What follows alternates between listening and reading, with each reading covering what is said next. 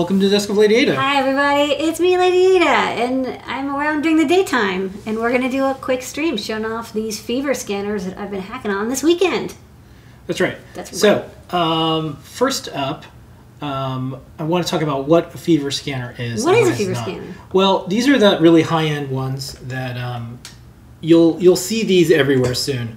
You go into a restaurant, you go into a public event, you're going to see something like this. So these are not cheap. They're in the hundreds and or thousands of dollars, and these are the ones that we're stocking for New York City organizations, New York City businesses, New York City government. Mm-hmm. And so what we wanted to do was show, one, how they work. So there's temperature, IR, no contact thermometers. Those just, you go like this and it'll tell you, beep, it'll just tell you like, okay, you're 97 point something. But this is for lots of groups of people. This is specifically for humans. And it'll detect humans, not in a bad way. It's not cloud connected. Yeah. And it'll have, multiple people and multiple... you're 97.4. Yeah. You're fine. So I have a video that maybe I'll play at the end because I actually didn't get the video in here that has it speaking and stuff like that. Mm-hmm. So that was the first hack we did where we had it so if it detected someone with 99 or more, it would say, please go to secondary fever screening. At Adafruit, all of our team members, when they wake up in the morning, they take their temperature, they come in, we do a temperature, and then we have these fever screeners as well, and then at night we all take our temperature too. It's just one of the many things. Now, with COVID, you can be infected, the virus can shed, you can have no symptoms for a little bit. Usually people get no taste is one of the things. They have a dry cough. Yeah, they can't smell. There's other things that they have, but a fever is one of the things that eventually happens. In lots of parts of the world, they have fever scanners in mass transit areas. You'll start to see masks in mass transit areas. So this is just like one of many things that you can do. This is one of many things that we're doing. But this comes with proprietary software. So in typical Adafruit fashion, we said, well, what can we do to get all this information out of this? The video, the ability to have the temperature displayed. Yeah. What can we do so you don't have to use this interface at all? And we're basically using this as, a big high-tech sensor, but then you can do things like it can log to a database. It can send you a text alert. There's all sorts of things that you can do with this. And I think if you have your own software, you know what's in it, you know how it's being used, and there's a lot of good privacy stuff that you can then do.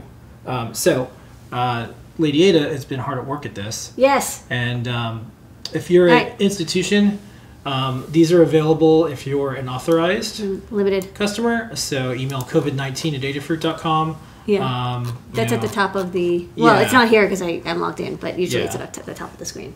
So take it away. Okay.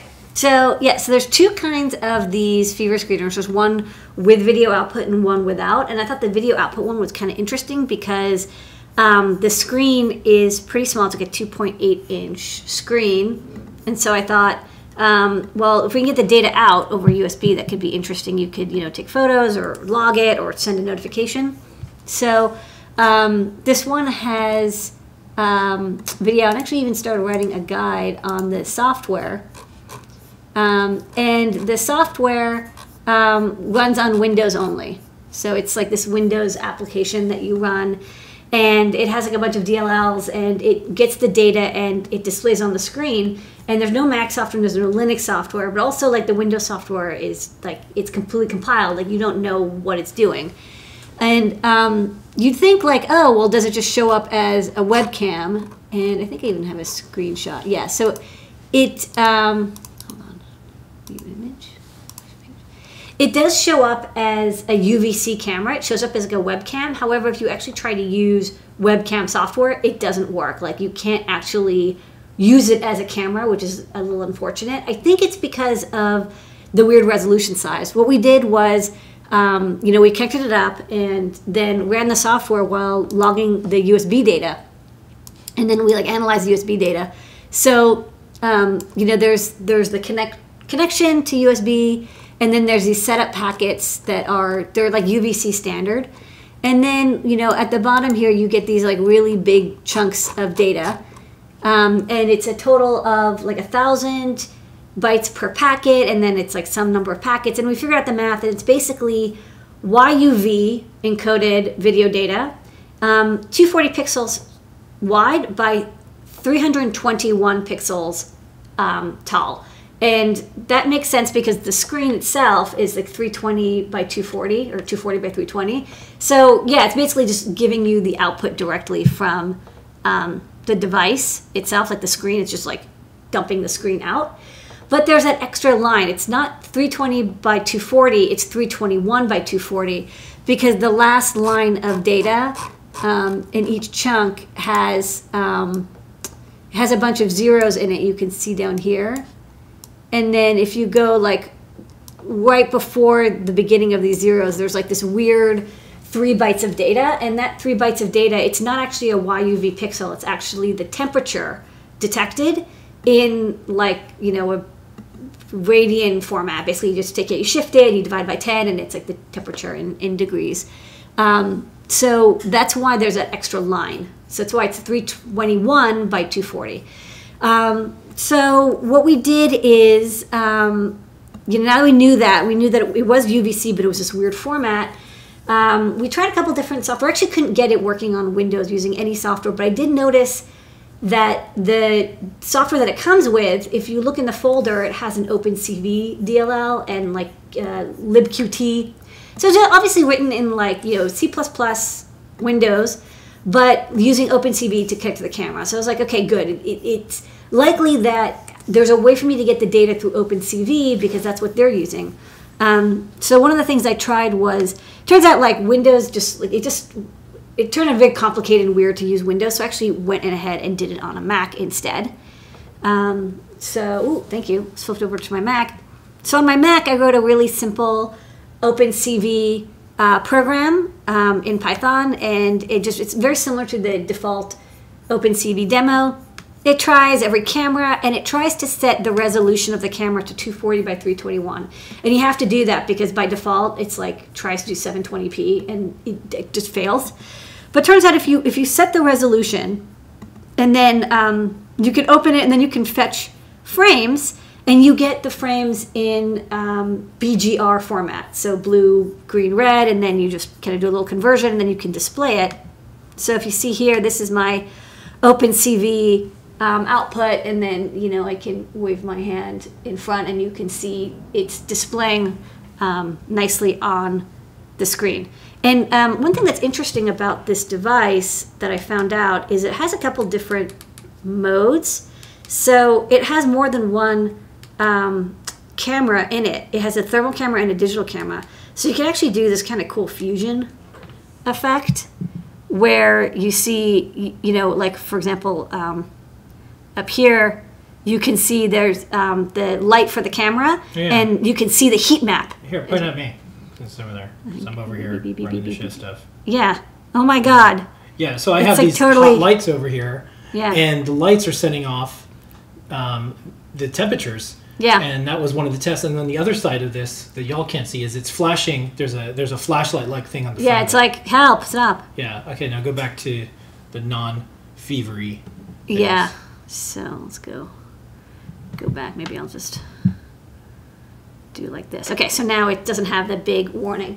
The other thing that I really wish you could get both images and then do the merge yourself, because I think that would be kind of useful. But instead, the video output mode it's effective, but it is simple. It's like literally what's on the screen. It just like sends it over, you know, the CV format. So then we can just exit. So the next thing I have to do is, right now I'm displaying all the video, and actually you can even see like down here, actually it's kind of blocked by me, so let me move this window over here. Down here, it's kind of tough to see, but there is one extra line, and it's like greenish, and then there's like a little like bright green spot. That's that temperature data. So what I have to do with OpenCV is also get the frame in YUV format, because it turns out once it's converted to BGR, there's enough data loss that I can't convert it back to YUV and then get the temperature data. So I have to try to get the data out in the original format, and then I'll be able to see that max temperature. So this max temperature value is also transmitted. Like I said in that last line, I can get it, and then we can do things like, if the Python script detects a high temperature, it saves the frame to an email and then sends an email or something. Or it sends an email, or it plays a sound or something like that, which is what you did with the Windows software. So what's neat is now at least you can use this with Mac. I tried running this exact same OpenCV program on Windows and it didn't work. And I'm not sure why. It just kind of failed in a weird way. So the next step is I want to try it on Linux to see if that works. So, either way, at least on Windows, people can use the default software, and on Mac, they can run this Python code.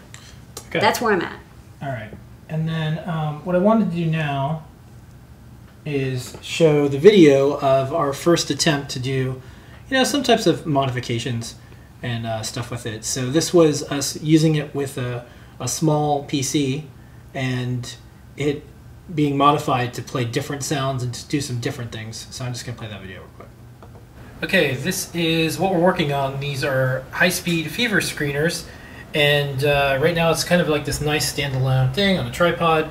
These go at the openings of an office, restaurants, you name it, and we're going to do a test because we just got everything working, and I have a new sound that'll play when it detects something. So because neither one of us have a fever, but we do have lunch. So let's see what happens when it sees Lady Ada's lunch. High temperature detected. Please proceed to secondary temperature fever screening. High temperature detected. All right. Please proceed to Okay, now you have to go take that broccoli for secondary. I know. Yeah. Delish. Yum. Okay. Okay. So that's that. All right, so that was a good Desk of Lady Ada. We wanted to get this out because we're about to do other computer stuff, and this will be a harder demo to do later. A little bit of a reminder, we are still operating as an engineering and manufacturing and R&D and logistics service company in addition to the essential orders that we're shipping out on checkout. If you are an essential business, or if you are someone who is the government or a hospital or a university or an educator, you can look at all the criteria and we will ship your packages immediately. We've been shipping thousands of things out. We've also been running our machines and more, so we can get things like medical devices and medical devices and components out for people that need them. Yes. People have asked, how do we support Adafruit? You can buy a gift certificate. You can get Adafruit IO Plus. You can get Adabox. And don't forget our shows. Watch them this Wednesday, 11 a.m., 3D Hangouts with Noah and Pedro. Ask an Engineer is 8 p.m. on Wednesdays. Show and Tell is a full hour at 7 p.m. Got John Park's Workshop. And then we have some Ion MPI with DigiKey and Adafruit that we do. That's right. The music is worth it. Yeah. Come for the electronics, stay for the music. That's what we're up to. We have more stuff going on. Thanks for tuning in to this weekend edition of Desk of Lady Ada. Thanks, everybody. Stay thermal.